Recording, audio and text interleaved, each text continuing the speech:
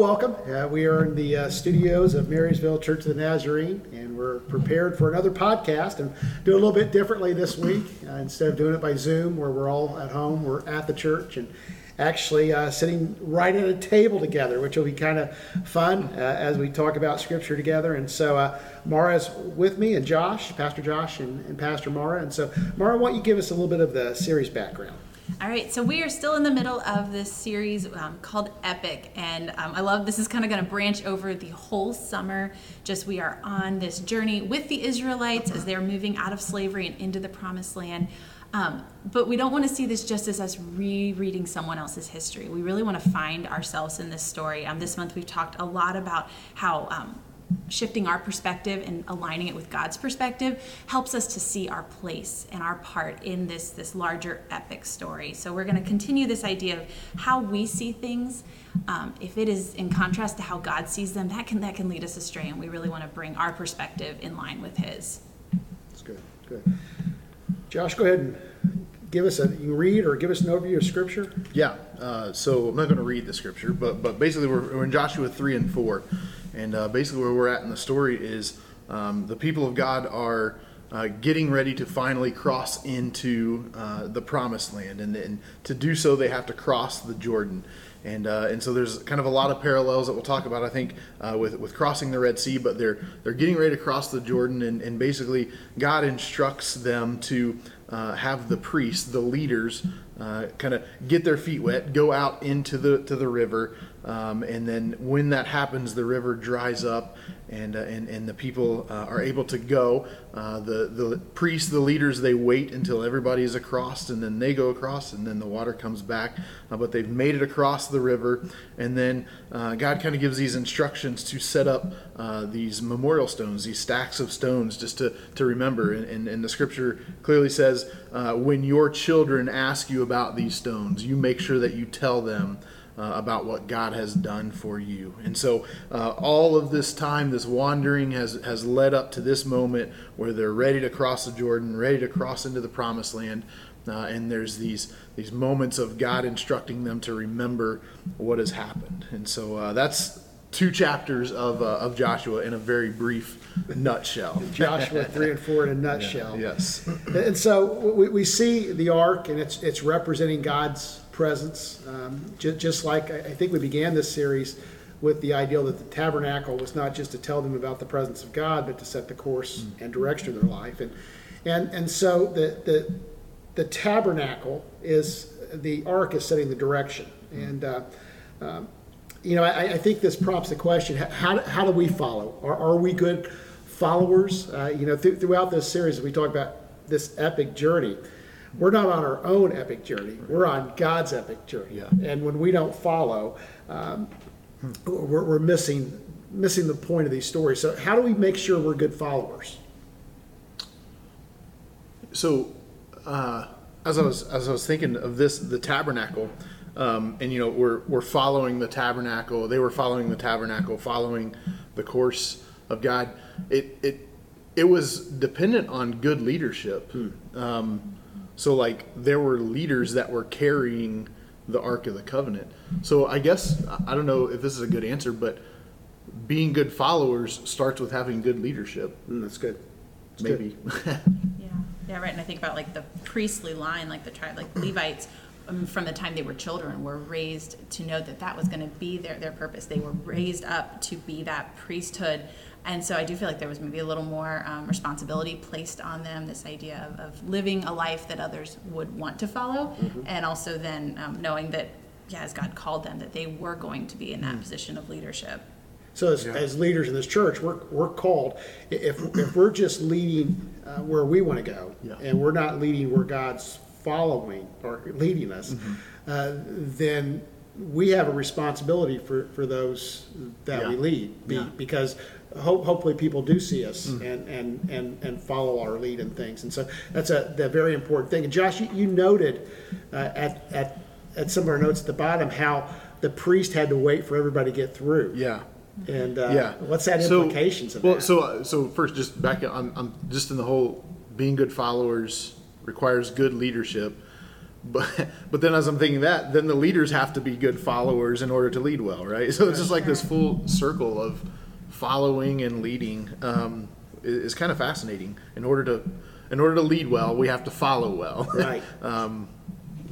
Well, you'll have some theologians that will really push back, because in the church there's been a lot of leadership training, and Maxwell has done a lot of leadership training, good Christian preacher, all that stuff, and I have had classes in some of my postgraduate work where some of the theologians really push back hard against that concept of leadership, that we're not called to lead, we're called to follow, and in our following we set the pace. And so I don't know, maybe it's maybe you're trying to slice it too thin there, but I think there is that if we're worried about leading people in the way we want to go, we're missing the point.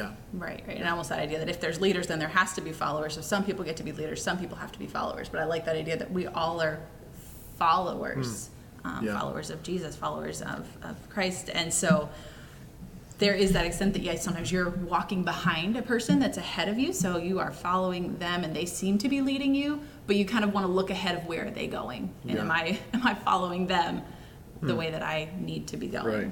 Yeah. And even in the church, you typically look at pastors, you look at Sunday school teachers, church board members as leaders of your church. But the truth is, when we look at the kingdom's an upside down kingdom oftentimes, and oftentimes it's the least of these that leads us. And, I remember several years ago we had I can't remember the little girl's name that organized or spearheaded our Christmas. The blankets. Maylee.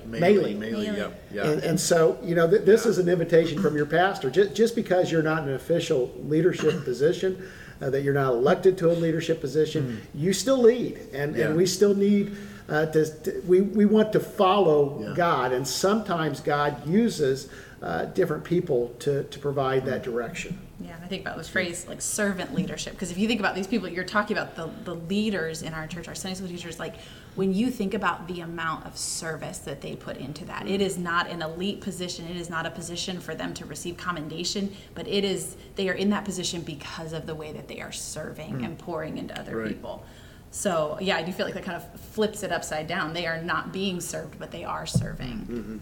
Yeah, that's good.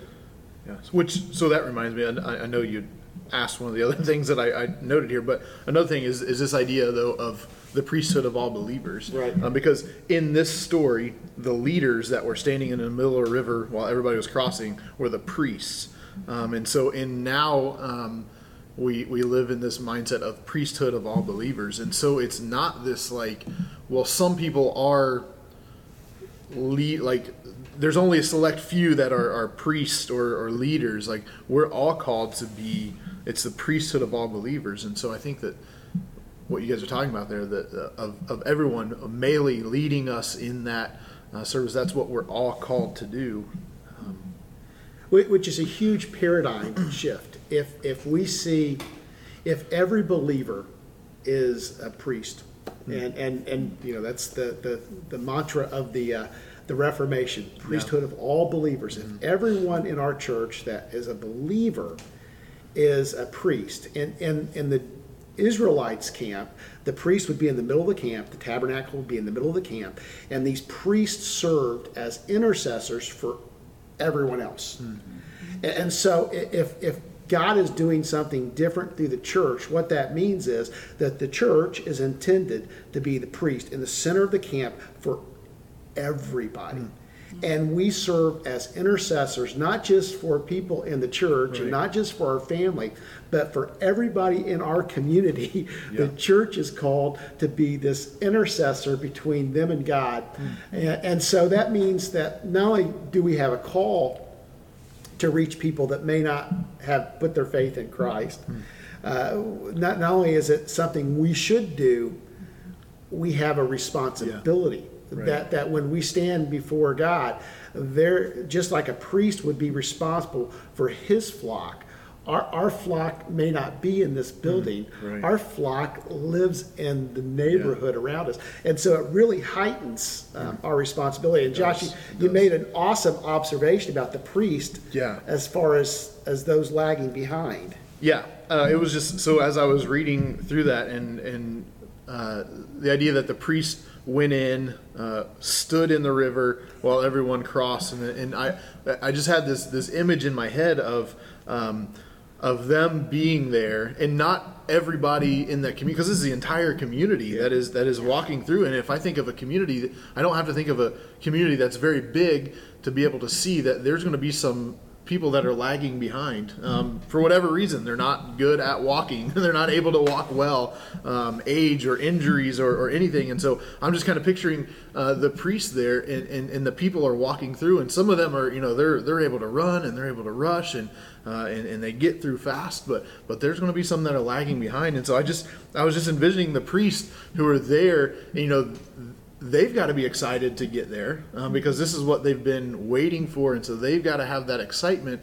But they kind of, in that moment, it wasn't about them getting over there really quickly. It was about making sure that their entire community, from the fastest one to the slowest one, for whatever reason, made it across that river. And so they kind of set aside that maybe excitement that they had for themselves for the good of every single person in that community. And I just thought, man, what a great picture of leadership, to be able to set aside like my hopes and desires, which were not wrong, but to make sure that every single person in the community is taken care of.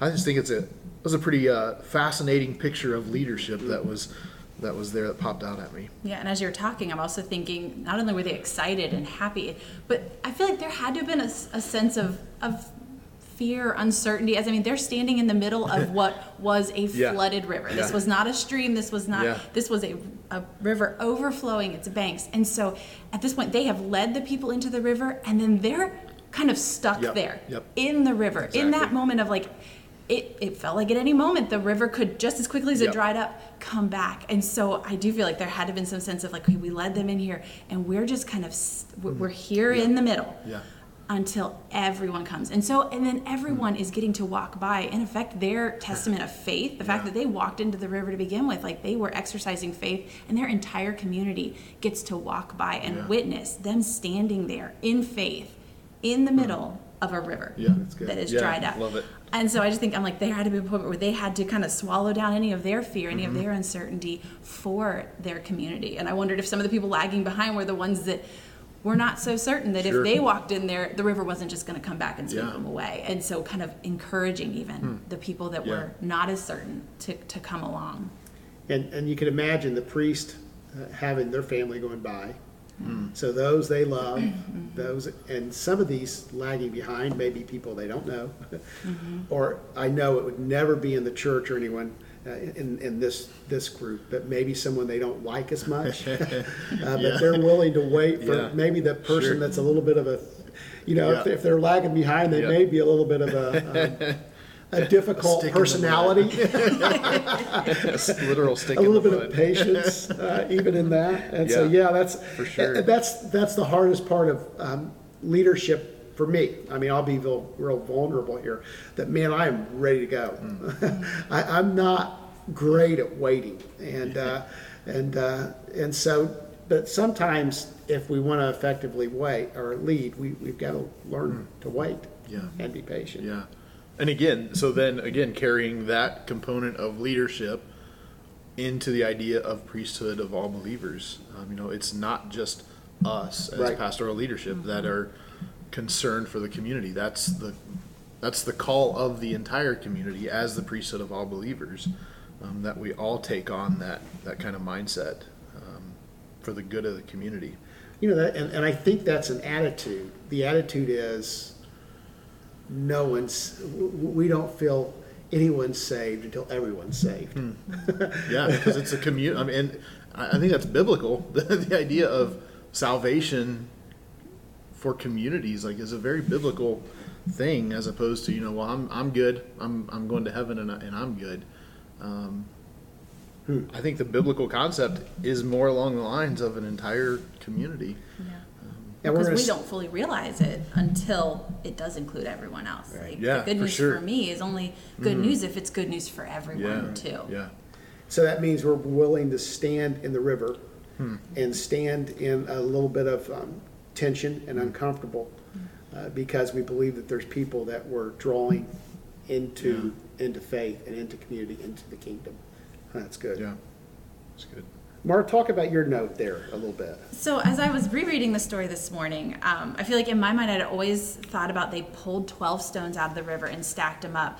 And honestly, if somebody wants to explain this to me more, that I would love to hear more about this, because I genuinely, I'm like, as I'm rereading this, it almost seems to me like there are two different stacks of stones. As I was rereading a couple of the verses, it seemed like they said pull 12 of them out of the river, but then also it says to stack 12 of them where the priests were standing. And so what we've been talking about, if the priests are standing in the river, then that would have meant that they were building a memorial or a stack of stones in the middle of the river that was eventually going to be covered again. So those stones wouldn't be able to be seen. But then there was going to be a second stack that they built at their camp. And like Josh said, they put those stacks there so that when their kids asked about those stones, they could tell them their story. They could tell them their history. But then I was realizing the stones at the bottom of the river, nobody would know to ask about unless someone had told them they were there. And so kind of that there's this responsibility given in that they were to maybe bring their children to the bank of the river and tell them, hey, you can't see it now, but there are 12 stones stacked in the middle of this river where all of us walked across. And I was thinking in my own life that there's been plenty of not so obvious ways that God's worked and moved in my life. And that when I don't share those, when I don't make those obvious, they're as hidden as rocks at the bottom of a river. And so kind of what is our responsibility as we share our stories and to make those hidden things more obvious? So that another thing that I was thinking through here is, we make the parallel of crossing the Jordan with crossing the Red Sea, like at the very beginning of their journey and their wandering. But what I started thinking about though was that these people that were getting ready to cross the Jordan were at best small children, probably. I'm trying to think of just the ramifications of generations being excluded from the promised land. Sure. But they were like, at best, they probably just had stories of crossing the Red Sea. So like, again, when I read this, I'm like, oh man, they're remembering this, like this is giving them flashbacks of crossing the Red Sea, and in reality, they probably don't have an actual memory of that. The only memory would be those stories. I think it was over 20. It was those over 20. Okay. Did not. So that means. So over 20 in that. This means that there was no one other than Joshua and Caleb. I don't believe there was anyone over 60. Wow. And so, you put the context of that. That means that the oldest ones of them would have had a 40-year-old memory of being a child in slavery. Yeah. If that, I believe that is and so, and so some of them, that's an interesting, so they're going to be getting the story from those who really didn't experience a lot of that. Yeah. Which is fascinating, because like we always read this story, the story of wandering in the story of the Promised Land, and we kind of harp on them for like quickly forgetting about where they had come from. But we kind of miss that part where like this is a long period of time. It's not like it was just the week before that they were delivered from slavery. And so that memory is totally reliant upon stories being told and passed down from generation to generation, which gives us a whole lot of responsibility, right? To pass down stories. And maybe that's why God lost that generation, except for Joshua and Caleb, because it seemed like most, when they got in the wilderness, began to see slavery in a different light. And so the stories that they were hearing from those that remembered the slavery were from Joshua and Caleb, who would say, slavery stunk. It was better to wander in the wilderness with God as opposed to having, a large group of them saying, no, well, slavery wasn't that bad. At least we had all we wanted to eat, and it was stable. We weren't wandering around. And so, I think there's a perspective. And so what stories are we telling the next generation becomes an important thing too. If everything, if we cannot create excitement and say, listen, God has been so much better than I expected, and it wasn't that great before him. I think there's a little bit of that in this story as well. Well, I think that's kind of one of the evils of slavery in itself, is that it causes one group of people to make another group of people truly believe that they are less than human, that is that all they are meant for is to be subdued and to be used and to be owned as property. And so when you think about the mental health of these people coming out of slavery, that they really believe that they have been told that was their purpose in life, was to serve other people. And so then to try to understand what does that mean to serve a living God and to have him lead you and follow you when you maybe can't see with your hands what you are making, what you are doing for him. I feel like that would have been very difficult for them to be able to understand and walk in. I keep coming perspective. I mean, I know we've been preaching that, but this to live in this story, the perspective of circumstances and others, the perspective of ourselves, who we are. That's the Bethel song, "No Longer a Slave," resonates because we are not slaves. But also, this perspective of the past. I don't really have that in the notes, but the older I get, it seems like the more I realize how important it is how you handle your past. People's past, you don't have to be on Facebook very long to see somebody harking about a relationship or a past event that, this is, and our past can have such a dire effect or a great effect on us, depending on how we handle it. No, and our past can lie to us. We sung on Sunday, Reckless Love, about tearing down lies. Like, they had believed the lie that they were slaves. They had believed, sin lies to us in our lives and tells us we are trapped there, that there's no hope for us, that the best we can do is the best we can do. And I think we are called to more than that, and that God will tear down those lies, those ways that our past comes back to haunt us. Like, I absolutely believe he wants to deliver us from that. That's good. That's good. Which those lies, or on the flip side, overcoming those lies, I think truly comes from the words that other people can say, right? Yeah. So, like, as a pastor, are the words that I'm speaking to my teens, are they words that are speaking truth? Are the stories that I'm telling speaking truth into their lives, into who they are, and who they actually are? So the stories, the words that we pass down have a huge impact. I'm thinking of you two, and both of you have that great privilege of teaching kids and teens, and not all the things that are said to our kids and our teens are positive. And so you guys have that balancing effect, and your words matter, that you can tell them, you can write a different narrative of who they are, of who they can be, of what God has in mind for them. What an awesome privilege. And it is, and I don't take that lightly, and I know that you don't take that lightly either.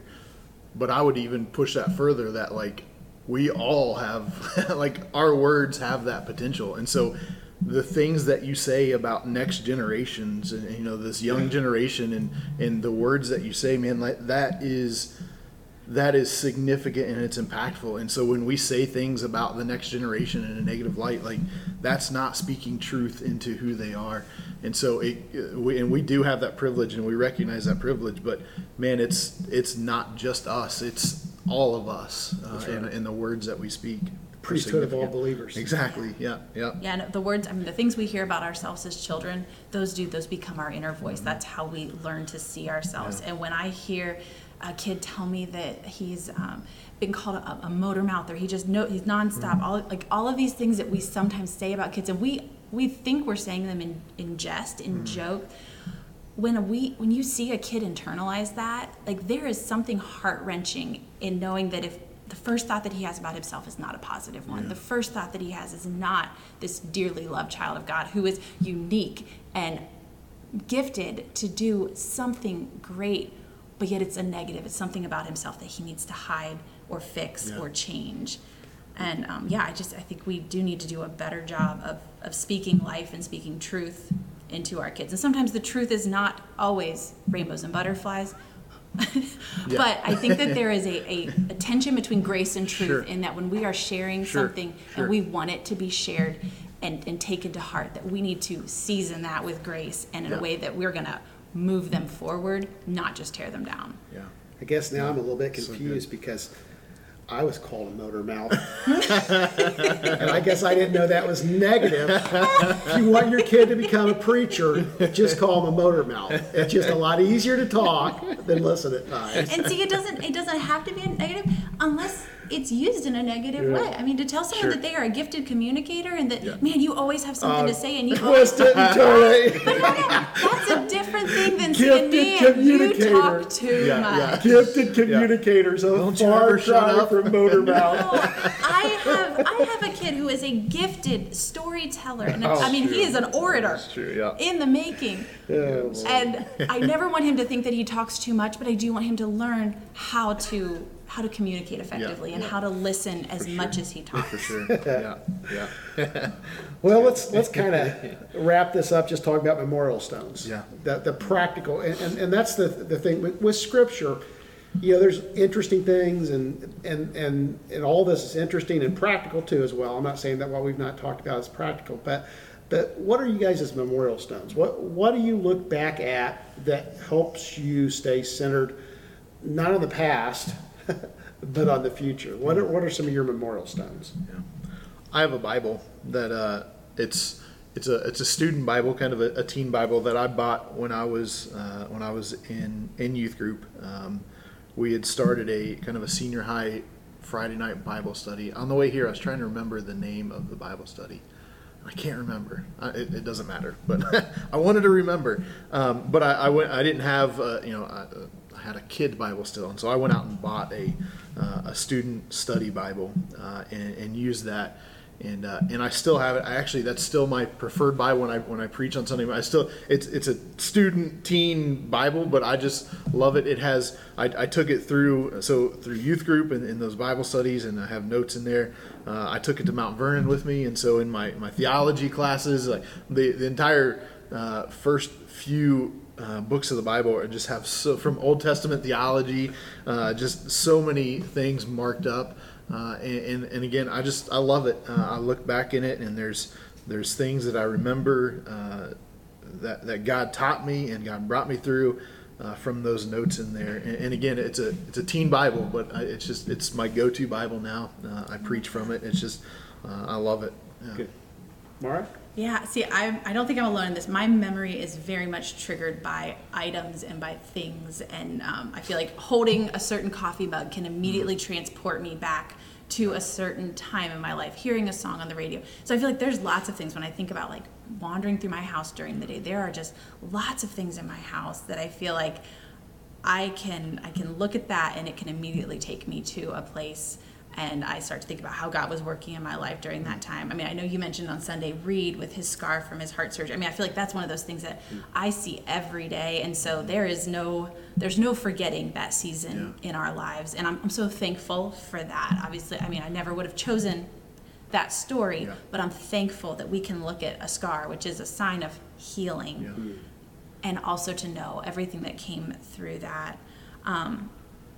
So yeah, there's just lots. I'm also a big journaler, and so I do love every once in a while to sit back and just read through what I was struggling with, where I was growing, where I thought God was leading me, and then to find out that he was there, but it totally took a left turn that I never saw coming. And so yeah, I enjoyed sharing with our kids. This past week, Reed was talking, and he knows about his scar. We talk about it, and he just very matter-of-factly said, he pointed to his scar, and I reminded him, that you had your heart surgery, and he said, yeah, or I would have died. And just very matter-of-factly, but And that's hard to hear as his mom. Yeah. But to know even that he's not even 3 years old yet, and he knows how God was working in his life, and that he, if not for that would have been the outcome. I think I was like, okay, that's what we wanted for him. We wanted him to know his story. Yeah, that's good. Yeah. And so, it could be deeply ingrained in him from an early age that God has been at work in his life. And as we kind of wind this up, I guess there's a couple takeaways that I hope that those that are listening will receive. The first is that you're called to lead. That we're called to follow, but in our following we're leading. And everyone has someone that's watching them, that's listening to them. Watch your words because it matters what you say, and it matters how you hear what's said to you. And find those memorial stones. God is faithful, and He will continue to be faithful. Any thoughts as we wind up, guys? It's been good. Good to have Josh back with us this week. Had a great time with David last week, and it's good to be sitting here together. And so I'm going to pray us out today. And Mara, The only last thought I had was just this idea that they built this first memorial, and they had not even really inhabited the promised land yet. So they already had memorials. They were already talking about God being at work when they had not yet even realized the fullness of his promise and what he was going to do for them. So I think sometimes, and I've talked about this a few times, like we kind of wait to start sharing how God's working until we see the happy ending, the fullness of something. And I think it's important to be building those memorials, finding those memorial stones in the middle. I mean, if they built it in the middle of the river, everybody wasn't even across yet. If the river was still dried up, everybody wasn't crossed, and they were already building a memorial to what God had done. So I just find some challenges in my own life to be like, how am I memorializing what he's doing right now instead of waiting to see what he's going to do? Yeah, that's good. That's good. Well, let's close in prayer then. Lord, thank you for this scripture. Thank you for the lessons we learned. Thank you for this time that we can talk together as a staff. And Lord, I pray that you'll continue to bless our church, be with our church. May we set up memorial stones so that those that follow us will easily see that God has been at work. In Jesus' name we pray. Amen. Amen.